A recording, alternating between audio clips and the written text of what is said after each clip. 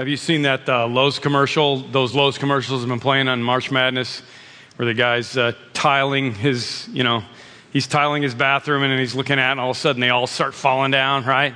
Or my favorite is he's putting up a ceiling fan and he hits the switch and the ceiling fan falls down, and then he takes the ceiling fan and throws it out the window. That's what that's about, okay? We're talking about pride today, March Madness, perfect for that, right? Duke, all these teams that, what do? They start looking past what's going on right now, thinking they got this game, and then all of a sudden they get beat. It's a perfect subject for us. I have been traveling again for this convention thing. I hope you'll come in July 8th through the 11th down to Indianapolis. I'm in charge of this convention, and I'm writing a book and doing all this stuff. And I've been speaking around different places, kind of promoting it. Been in Missouri at a college, in Tennessee at a college. Was in LA doing some stuff with Saddleback on some filming for it. But in the middle of that last weekend, I got some time off. My kids surprised my wife and I. It was our 30th anniversary a couple of weeks ago. And so they thank you very much, yes. And they surprised us by getting a place in California that one of them had connections on, and all of my family got to hang out together, and we got a family picture so that you can see how beautiful my girls are and how much they take after their mom and how color coordinated we are. Aren't we awesome? Okay. So good to be back with you and back getting in on this, and I'm a blessed man and glad my daughters take after their mom. So Easter is coming up. It is going to be 4 services at Lockport and 10 services here. We've never done 10 before, and here's how it has to go, okay? The reason it has to go 10 for us is because we're going to have a lot of people, okay? And we'll have the chapel available for overflow, or if you have friends that are like, I don't want to go to the rock show, I don't want to be in the big house, you can come and go to the chapel. It'll be all on the video or whatever you want to do. But here's what we're doing. We're starting Thursday night. This is what we do. Thursday night, I know it's Monday, Thursday, but it's Easter Thursday for us. It's at 7 o'clock. On Friday, we do 5 and 7. Okay, and that's because it's Good Friday, but that night maybe you'll get off a little bit early or whatever. You can come to that one, and then on Saturday we have 3 at 3 and 5 and 7. Those are different times than you're used to, so just pay attention. This is why I'm telling you this now. And Sunday is different times than you're used to. If you ask me which one should I avoid, I would say probably the 10:30 on Sunday, because we're going to do 8:30, 10:30, and 12:30 to try to spread things out in the morning on Easter morning. And then we're still going to have our 5:45 service on Sunday night. I'm going to try to do them all live. We're going to have the whole thing. Okay, so those are all identical. I just want you to be thinking about when you're coming, and it's going to be a service that's going to be really conducive to your friends coming and knowing what Easter is all about. Okay, Palm Sunday and Easter go together. I'll tell you more about that. 7 deadly sins. Why? We're not doing the 7 deadly sins so that you can identify why you're dead. Okay. Can I just help you out with that? We want to keep the dead from happening. That's the whole point. I was on a plane recently somewhere, and it was one of those deals where, they crammed us all into these seats, and then you're sitting there getting ready to take off, and you look around and you realize there's nobody in the back of the plane, There's like 30 seats open back there, and so I'm like, hey, can I get up and move? And she's like, no, getting ready to take off. But after, we get up to 10,000 feet and you hear the ding, you can get up and move around the cabin. Okay. And I'm a Southwest guy. So we get to that point and, the ding goes off, and I turn to the guy in the aisle. I'm like, so you want to move? He's like, oh no, man, I'm not moving. I'm like, okay. How come? He said, because they'd never be able to identify my body if we went down.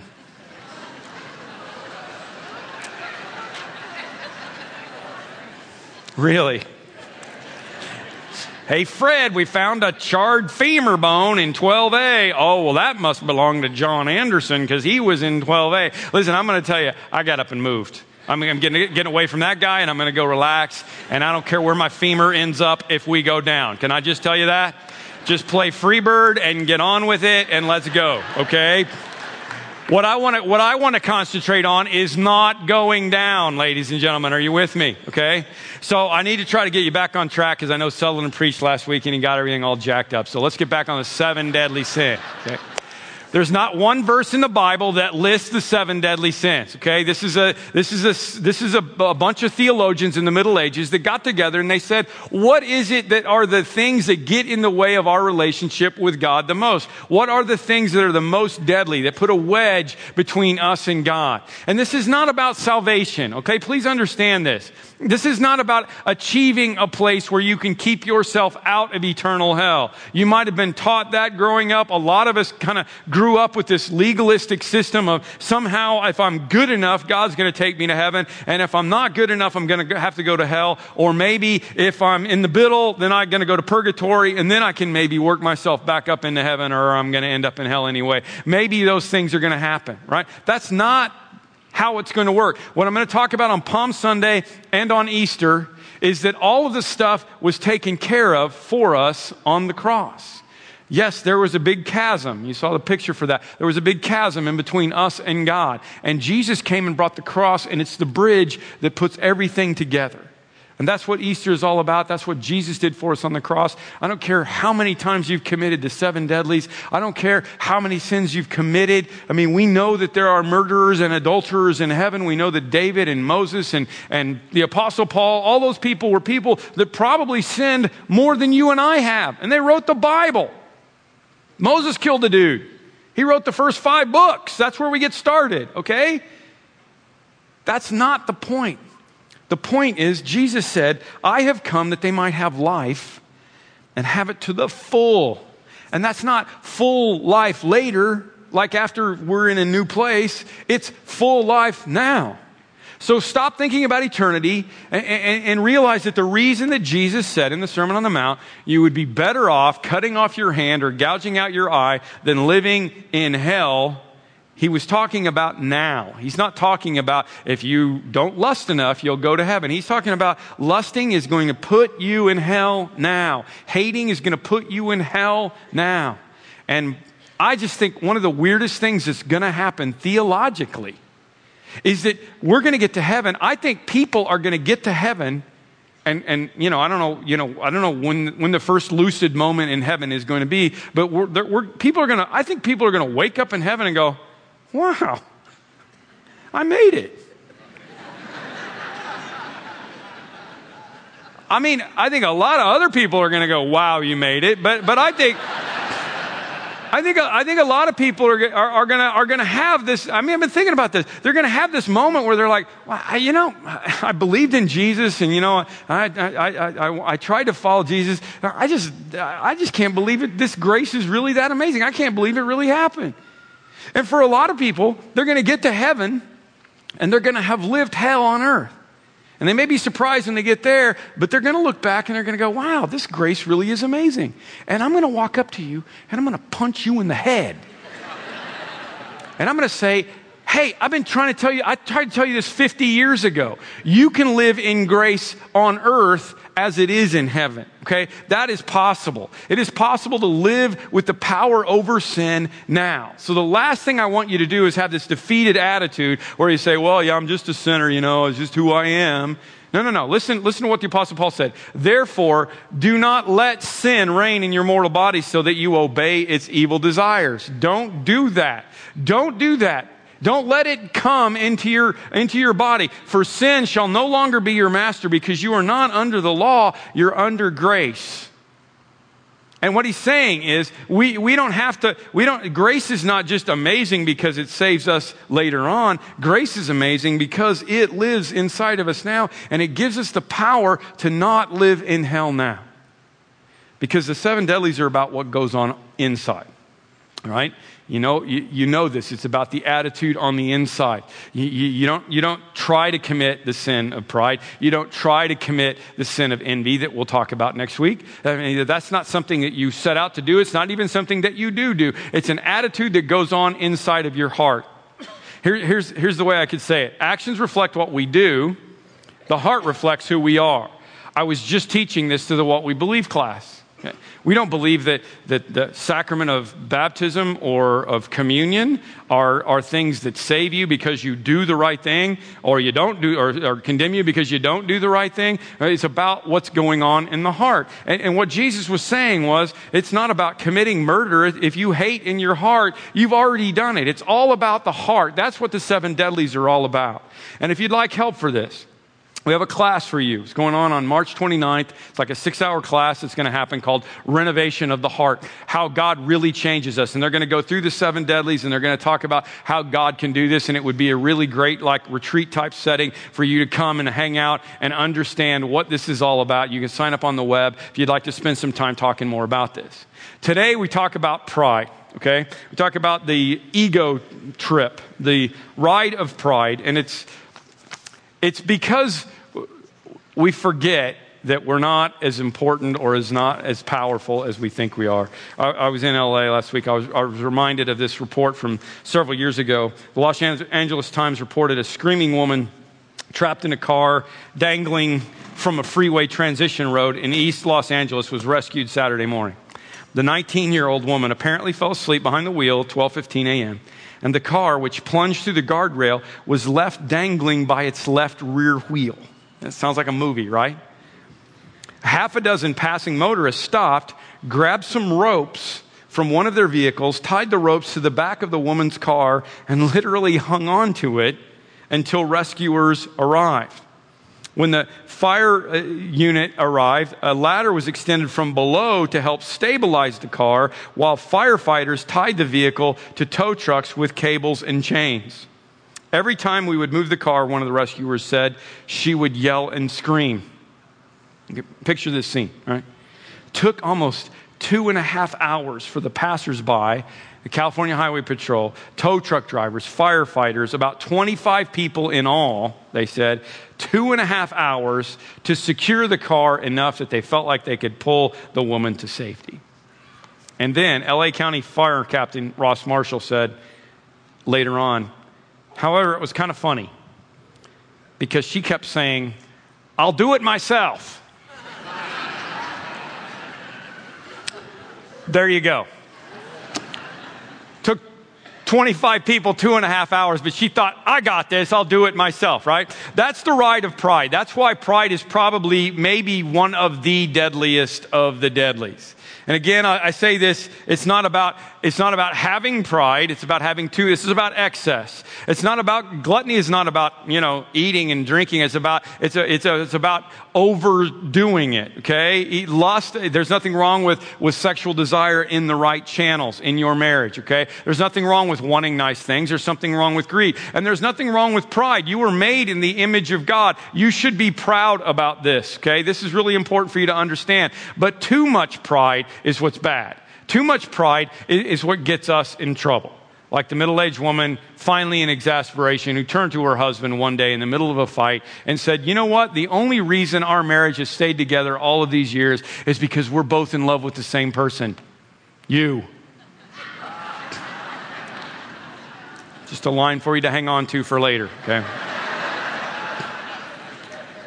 That's what it does. When there's too much pride in our life, like those little vignettes that we saw, like what happens in our life, that's when we get in trouble, okay? So let's talk about an easy example of pride. Very, very simple. The very first sin that was ever committed was pride. That's why I think this is really, really important for us to understand. The very first one was pride. And you're like, Adam and Eve? Yeah, it was Adam and Eve. But I'm talking about before Adam and Eve. The reason we have the devil, the reason we have Lucifer, is because of pride. People ask me sometimes, where'd the devil come from and what's the whole story? We don't have a whole lot of information. All we know is that Lucifer was an archangel of God, and because all human beings and all created beings, I should say, have freedom of choice, he decided one day, because of pride, that he was going to play king of the mountain with God. He literally decided, and a third of the angels with him decided to pull a coup, to pull a revolt against God. Never, ever a good idea. Here's what he said. I will ascend to the heavens. This is Lucifer talking. I will ascend to the heavens. I will raise my throne above the stars of God. I will sit enthroned on the mount of the assembly, the utmost heights of Mount Zaphon. I will ascend among the tops of the clouds. I will make myself like the Most High. You see really quickly the biggest problem with pride is there's a big I in the middle of pride, right? Did you hear how many? I will raise my throne. I will ascend. I. That's the problem. Lucifer decided that it wasn't about God anymore. It was about himself. And I don't think God was threatened by this. I think God went dink and kicked him out. And now we have the devil and the demons. And the reason that there is a hell is because there needed to be a place for them to be. okay? I don't know why God didn't, do the Morgan Freeman, Jim Carrey thing and just say, well, if you think you can do such a good job, why don't you go try to do it? But my guess is the reason that God didn't want that to happen was because he knew that pride gives us motivation for ourselves and doesn't ever do anybody any other good. How do I know that? Well, because the very first people that are ever created, Satan uses pride to trick them. Now the serpent, this is Satan in the garden, was more crafty than any of the other wild animals the Lord God had made. And he said to the woman, did God really say you must not eat from the tree of the garden? That's what Satan does.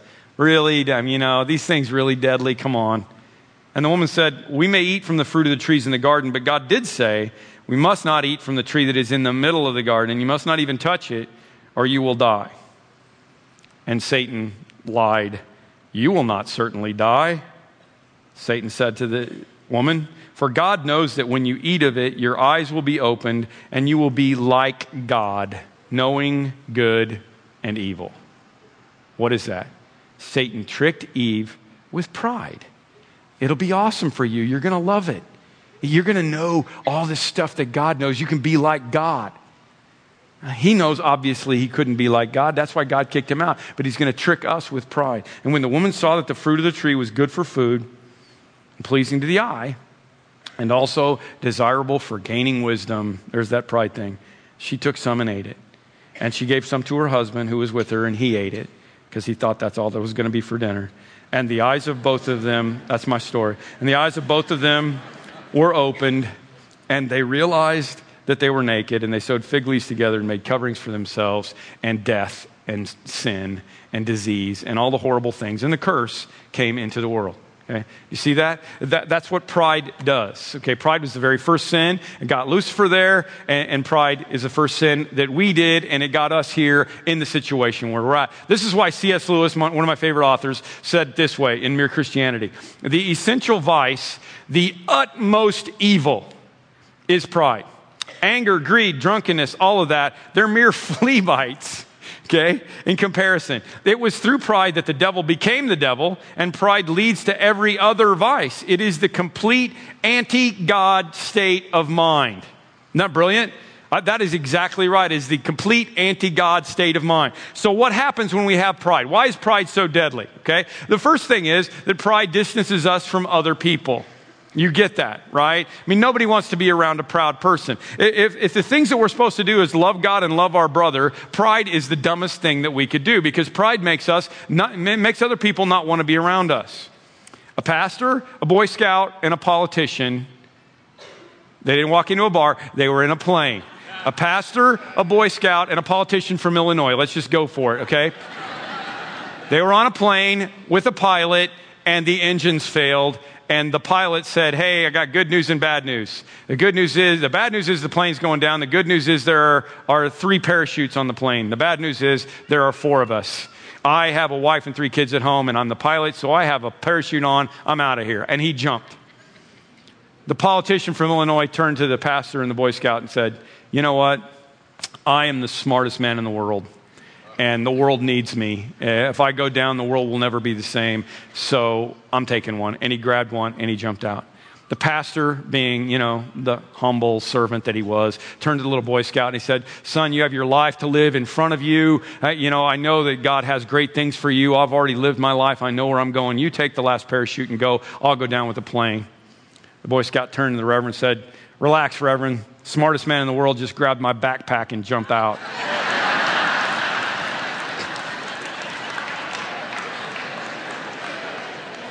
I was going to make it be the governor of Illinois, but they're all in jail, so that joke didn't even work. Okay? No one wants to be around a prideful person, right? Nobody wants to do that.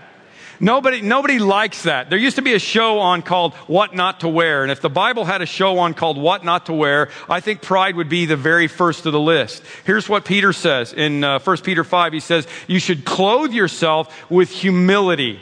Clothe yourself with humility. Humility is the opposite of pride. That's what we're supposed to do, okay? And other people aren't going to like us unless we have humility. What is humility? This, again, C.S. Lewis, brilliant. True humility is not thinking less of yourself.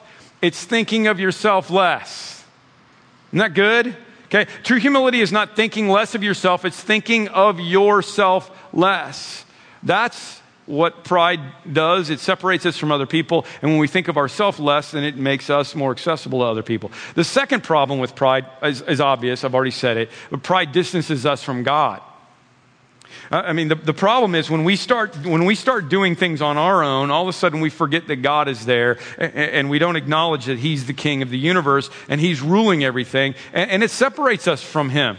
Not just what we do, but God Himself separates Himself from us. As the children of Israel are getting ready to go into the promised land, Moses tells them, look, here's my hesitation. You're going to go into the promised land and everything's going to be wonderful and it's going to be a land of milk and honey and you're going to flourish and everything's going to be great because God brought you here and He wants you to be here. So here's what He says. When you get there, your temptation of pride is going to be my power and the strength of my hands have produced all this wealth for me. But remember the Lord your God, for it is He who gives you the ability to produce wealth and confirms His covenant, which He swore to His people. If you ever forget the Lord your God and follow other gods and worship and bow down to them, I testify against you, you will be destroyed. If you remember that God is in charge, then God is going to bless you. I preached in January. You guys got to hear Gene Apple. I preached at his church back in January before he came here, and he was doing the story.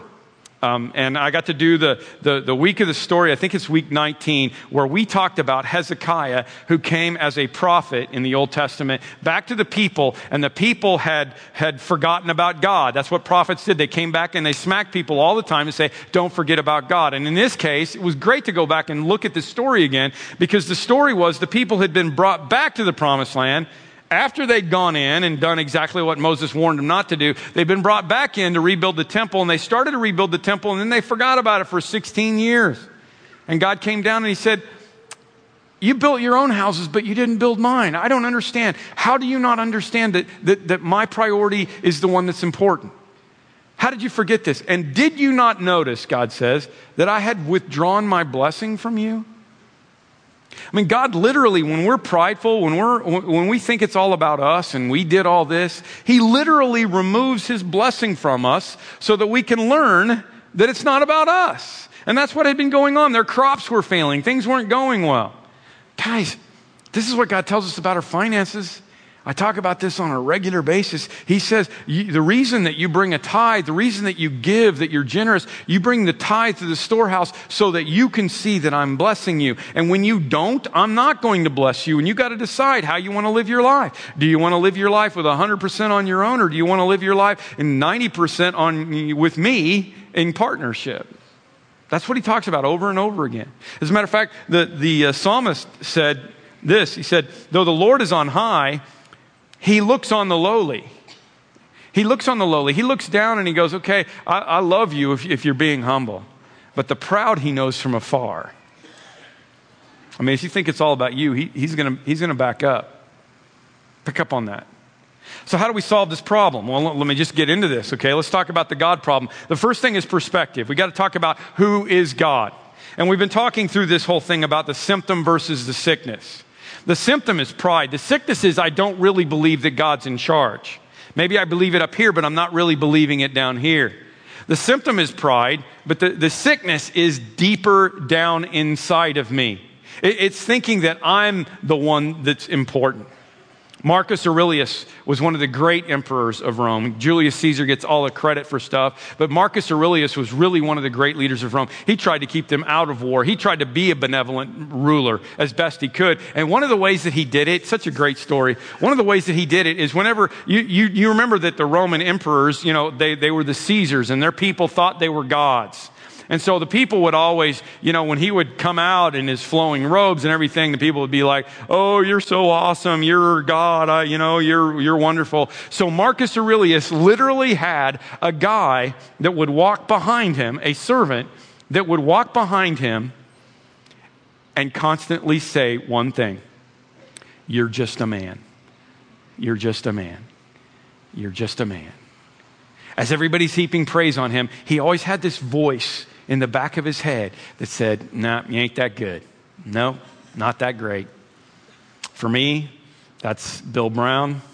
That's my wife, my elders, my staff. I mean, I have like this whole entourage of people that are coming behind me. Because when people think I'm a rock star, when people think that I'm really important, I have to have people behind me that keep telling me, no, you're really not all that, okay?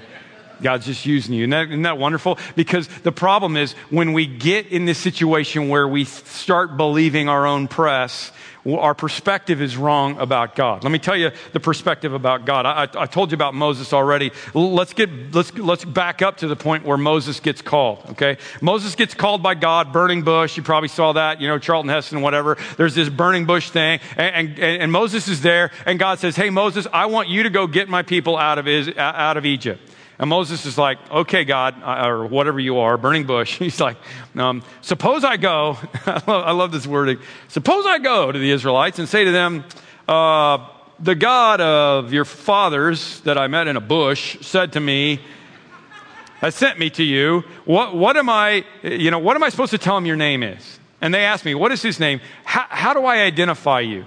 It's the first time in recorded history anybody asks to see God's ID, okay? It's the first time it ever happens. We don't know if he ever told his name to anybody else, but this is the first time we know that he describes his name to Moses. And this is what he says. God says to Moses, I am who I am. This is what you are to say to the Israelites. I am has sent me to you. I'm sure it had a little Abbott and Costello feel to it, at first. Who's on first? I am. It had to be a little bit weird. And it is a little bit weird when you hear it until you start to process it. If God's name is I am, that pretty much means it encompasses everything.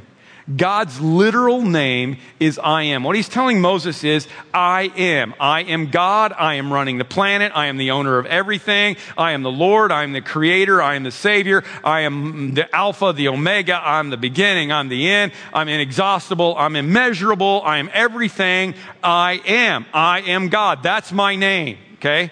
The psalmist said, before the mountains were born, from everlasting to everlasting, you are God. We don't understand it. We can't figure it out. It's beyond our comprehension. But God is I am. So what does that mean for us? The psalmist also said, oh Lord, our Lord, how majestic is your name. You have set your glory in the heavens. And when I consider, this is looking up, this is David looking up in the sky as a shepherd. When I look up and I see the work of your fingers, the moon and the stars, which you have set in place, I have to ask myself, who am I? Basically, right? What is man that you're mindful of him, the Son of Man? Why do you even care about me? Because your name, how majestic is your name in all the earth? What is his name? His name is I am. He's under control.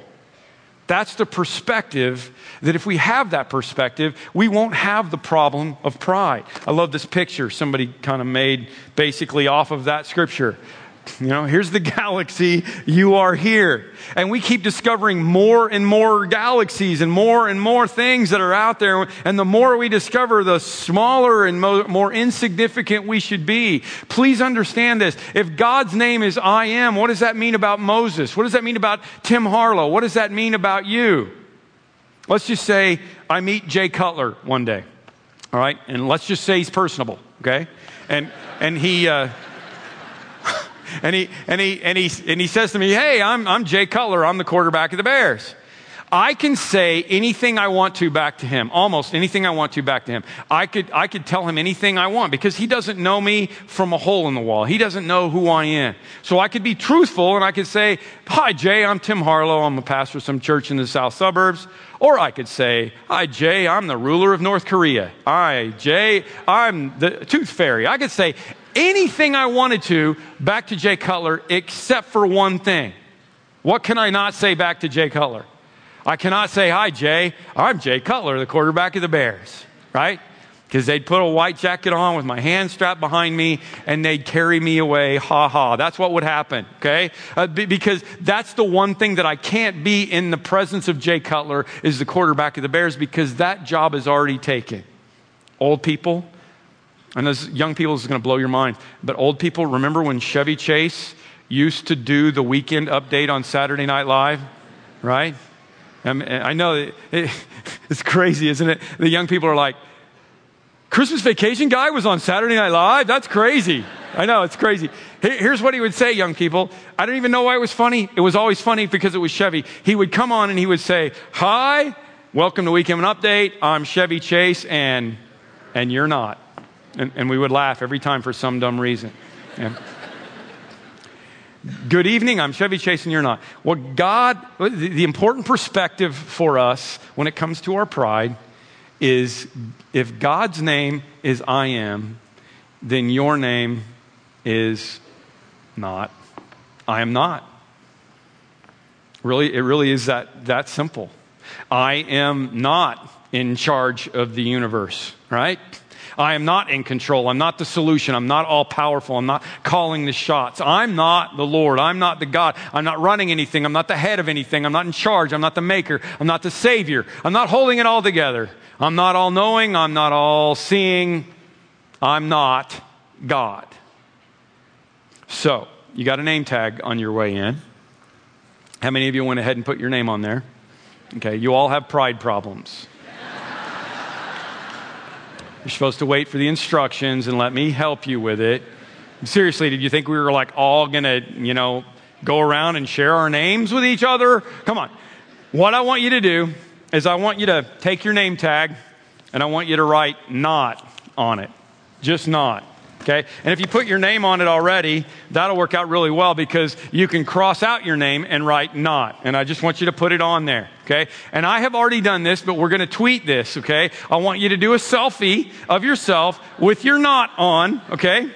Get your "not" on. And I want you to get a selfie of yourself and tweet it and put hashtag "my name is not."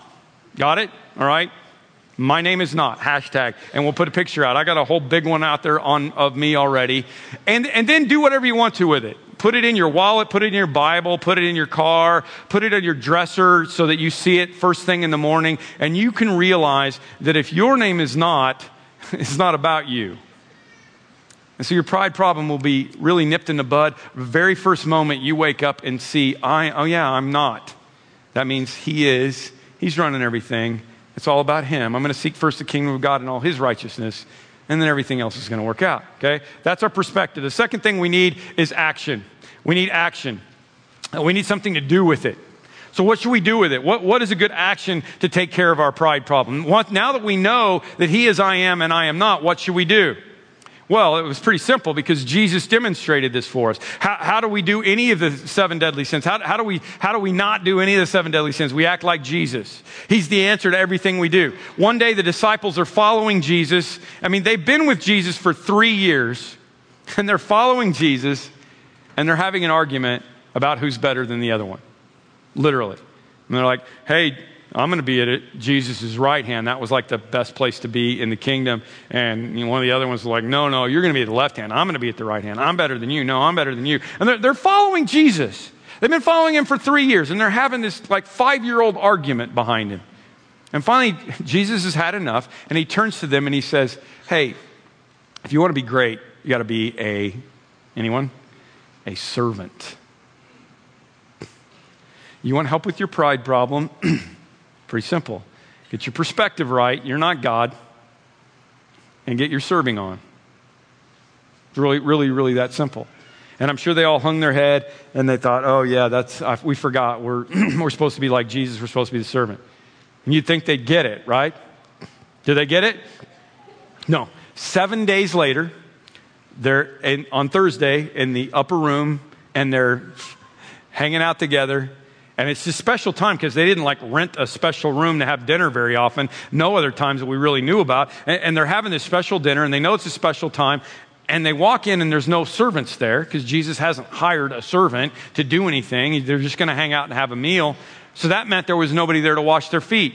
And in that culture, washing your feet was really important because you reclined at the table and you didn't want somebody's nasty feet up in your face and they were barefoot, right? Dirt roads, you get this. So it was really important to wash your feet before, just like it would be to wash your hands before you went to the table. And there was nobody there to wash their feet.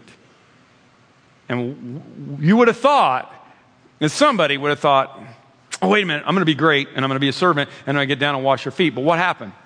What happened was, this is what happens to me. You look around the room and you figure out, I'm not the lowest person in the room, right? I'm not the least. The least person in the room, it ought to be that guy. It ought to be Thomas. He's going to be a doubter, It ought to be Judas. He's probably, stealing from the offering. It ought to be that guy. It's not going to be me. And nobody washed anybody's feet. And Jesus, again, 7 days later, guys, you're going to be the greatest. You're going to be the servant. And catch this. The guy whose name tag really did read, I am, he got down on his hands and his knees and he washed the feet of the guys whose name tag said not. And he is our example of how to fix our pride problem. And I think about that and I think, how many times have I been so prideful that I didn't think it was something I should do to get down and serve my wife, wash my wife's feet or my kids' feet or the people around me's feet. Because, I'm more important than that. And I missed opportunities to serve, and we do it all the time. Remember this, true humility, it's not thinking less of yourself. It doesn't mean I don't believe I'm made in the image of God and that God loves me. Jesus knew that. True humility is about thinking of myself less. And I do that when I serve. We're going to worship before communion because it felt to me like this was one that was punching me in the head enough, and probably punching you in the head enough, that we ought to spend a little moment just singing, just worshiping with that chorus that we were just doing a minute ago so that we can take some time to get ready, okay? If pride is the symptom and the sickness is that we don't believe that God is in charge of the universe, then the prescription to our sickness is being like Jesus. Jesus, who was the I am and yet chose to serve the I am nots. So if we're the I am not, we really ought to be serving the I am nots. That's how we fix our pride problem. There's a great scripture that Paul gives us in Philippians where he says, here's how to fix your pride problem. Be like Jesus. Do nothing out of selfish ambition or vain conceit, pride. Rather, in humility, value others better than yourself. Not looking to your own interest, but each of you look to the interest of others. In your relationships with one another, have the same mindset as Christ Jesus, who, being in very nature I am, did not consider being I am something to be used for his advantage, but rather he made himself nothing by taking the very nature of a servant, being made in human likeness and being found in appearance as a man. And he humbled himself by becoming obedient even to death, even death on a cross. That's how far Jesus came. That's why we celebrate communion, is because Jesus, through his death, took all of our sins away. And yet, he was still a servant. There's never been anybody more powerful on the face of the earth than Jesus Christ. Never anyone who had more right to be prideful than Jesus Christ. And yet, he knew that God was I am, and he knew that God loved him, and he knew who he was. So it was pretty simple for him to not think of himself less, but to think less of himself and to serve. We used to sing a chorus, Lord, I lift your name on high. And it was all, the whole thing had actions with it. You came from heaven to earth, and from earth, to the cross, and from cross to the grave, and the grave to the sky, because that's how far down he came. And I started to use that illustration last night, and I said, we used to sing this song called, Lord, I lift my name on high. That's how much pride problem I have. Lord, I lift my name on high, right? It was your name, okay? That's what it was supposed to be. Lord, I lift your name on high. That's because you are the servant. You are my example. You're the one that helps me with my pride problem. So what do I need to do? I need to know that God is in control and I'm not. I need to know that God loves me and he created me, and not think less of myself, but I need to think less of myself. I need to have the same attitude in me as was in Jesus Christ. Lord, as we come to communion right now, we're just going to lay it down in front of you, the fact that sometimes we try to take control of being God again in our own lives. I don't think we do it in our frontal lobe. I don't think we do it in our brain, but it's always lurking deep down inside. And it's just because it's exactly what the devil wants us to think. He wants us to not believe that you're God. He wants us to not believe that what you've said is true. And so we go live our own lives our own way, and we end up living in the deadly. Lord, as we come to you right now, you help us to understand that your power is available to us now, not to live that way now. And I pray that if there are people in this room who have never accepted your grace and your power, that this would be the moment that they would just turn their hearts towards you and say, Jesus, I need you. how I need you. I need you to be my Lord and my Savior. I can't save myself. I can't save myself in eternity for sure. I can't even save myself right now. I need your power in my life. And then for all of us, we talk a lot around here about the fact that it's not about just signing on and getting saved. It's about the power to live the way you want us to live now. And that's not less fun. It's more fun. It's more good. It's more perfect. It makes people and you want to be around us more. And it makes our life better. There's none of these deadlies that are going to ever make our life better. They're always leading us to hell. That's why you told us to gouge our eye out rather than to do this stuff. It's because you love us. And you know what's best for us. So be with us. As we take communion right now, we remember the fact that we do not get amazing grace because of what we do. And we don't get to heaven because we've got more good than bad. And this is about you and your amazing grace. And you came as the perfect Son of God, the perfect I am. And you stooped down and you not only washed feet, you took my sin and you died on a cross for them. We worship you for that. And we thank you that you rose again so that that same power that was alive in you could be alive in us. Be with us in Jesus' name. Amen.